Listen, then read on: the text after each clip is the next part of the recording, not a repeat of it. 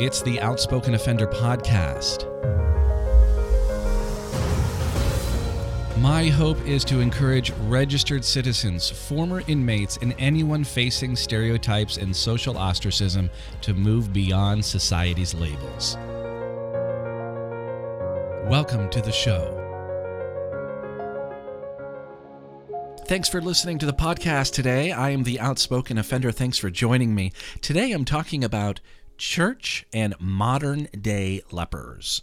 Well, in other words, the church and people forced to register. You know, this topic is extremely upsetting to me because I feel that anyone, as long as they are a responsible person and isn't going to cause harm to anyone within a church setting, deserves to go to church. They should not be banished from attending a church. But unfortunately, that is what's happening in some places of the country.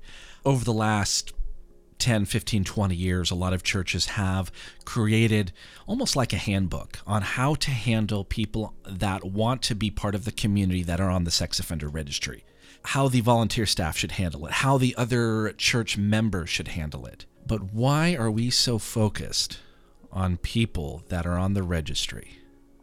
Why are churches, and it goes beyond churches, schools and communities and neighborhoods and places of employment, and it goes on. But why are we concerned so much about people on the registry attending church?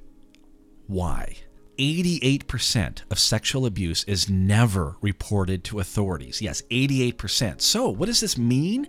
Well, this means that 9 out of 10 people who have sexually abused children will not have a criminal background. They will not be on the sex offender registry, and they will not have a criminal background. So my point is, we're so concerned about the people that are already on the registry, we need to be worried about the people that are not on the registry or that don't have a criminal background. So in my mind, it is absolutely unfair to banish and treat people on the registry like they are modern-day lepers. And if someone has done something in the past and has realized they've done something wrong and take full accountability, and they want to go to their church and worship, they should be allowed to do that. But unfortunately, there's quite a few churches around the United States that say no. If you're on the sex offender registry, you're not welcome here. And I know I said I wasn't going to throw a lot of statistics, but maybe I lied, because I want to tell you about this, a study of sexual abuse originating in Protestant churches. So in this 2018 study, it's called Child Sexual Abuse in Protestant Christian Congregations. I'm looking at some details here and some statistics. Out of the 328 male offenders that were in this study, 34.9% had the title of pastor that sexually abused a child. 31.4% were youth ministers, with associate and worship pastors, church volunteers, deacons, Bible study leaders, and church members making up the rest. So the highest percentage was someone with a title within the church. Again, the banishment of registrants from churches is once again the myth of stranger danger. We are stuck in this stranger danger myth for a very long time. I don't know, since the 80s. We need to understand that a person on the registry coming in wanting to worship and feel accepted within a community is going to be the best thing for that person to rehabilitate himself and to feel included rather than feeling ostracized or banished. Why don't other churches worry about other crimes? We're not worried about a drug dealer coming in. We don't ask them about their past. We don't worry about a husband or wife that has been convicted of spousal abuse. No, we don't worry about that. We don't worry about somebody that has a robbery or an assault charge on their criminal record. No, we don't worry about that. And I don't understand. And I'm not liking the trend that I'm seeing in some of these churches. They are taking steps. They say they're taking steps to manage the risk. Well, folks, there's risk all the time. There's risk when you're not on the registry or when you don't have a criminal record. In addition, some churches are saying, well, we need to obtain a record of the sex offender's prior criminal convictions by conducting a national criminal records check. And the church must be fully informed regarding the sex offender's criminal background before that person becomes part of the church community? No, absolutely not. Only in cases if that person wants to become a volunteer, not just because that person wants to be a member of the church community. What are you going to do, background checks on every person that comes to the church's doors? I am going to repeat this. I've already talked about this several times in some of my podcasts, but just because you are on the registry does not mean you're a danger to children. Okay, I'm not going to lie. There are some people, of course, on the registry that need to be watched. Of course. There are people that can't function in society. Of course.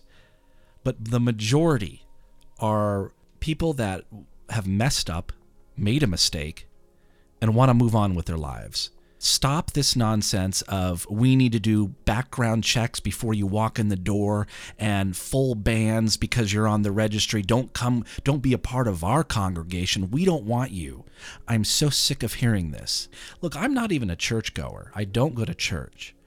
But this is one area that should be, it is a First Amendment right. You should be able to practice your religion in a community no matter what. I mean, you could be at church next weekend, okay? And you could be sitting there and a new guy comes in. He could have, been convicted of, second-degree murder. You don't know. You don't know that because there's not a murder registry. I understand that we want to keep children safe, especially in church. It's supposed to be a safe place, but we're doing it wrong. We're doing it wrong. And I'm going to take this opportunity to say shame on the churches that are completely banning people on the registry. Shame on you. You are not a Christian church. You do not meet the definition of a Christian church by not accepting certain people. On the other hand, I want to praise churches that accept everyone. And this church in Hillsboro, Oregon is doing just that. It's Sunrise. It's spelled SONRISE Church. And it's actually come known as the church that accepts ex-convicts, people on the registry, families that have gone through legal issues, the people on the outskirts of society. And according to this article here that I'm reading, nobody there feels like an outcast, even though they're on the register or they have a felony record. They are ministering to the members as they reintegrate into society. Church and modern-day lepers. If you know of a church out there or a spiritual center that is open to all people, I'd love to know about them. You can email me at hello@theoutspokeноffender.com or go to my website, theoutspokeноffender.com. And I want to mention these churches or these spiritual centers that are working to minister all people and not just banning certain groups of people with criminal records. I'd love for you to share the podcast. Let's get this out to as many people as possible. And I will be having some interviews coming up on my podcast as well. So if you'd like to be on the podcast, you can contact me on my website. Have a great day, and thanks for listening.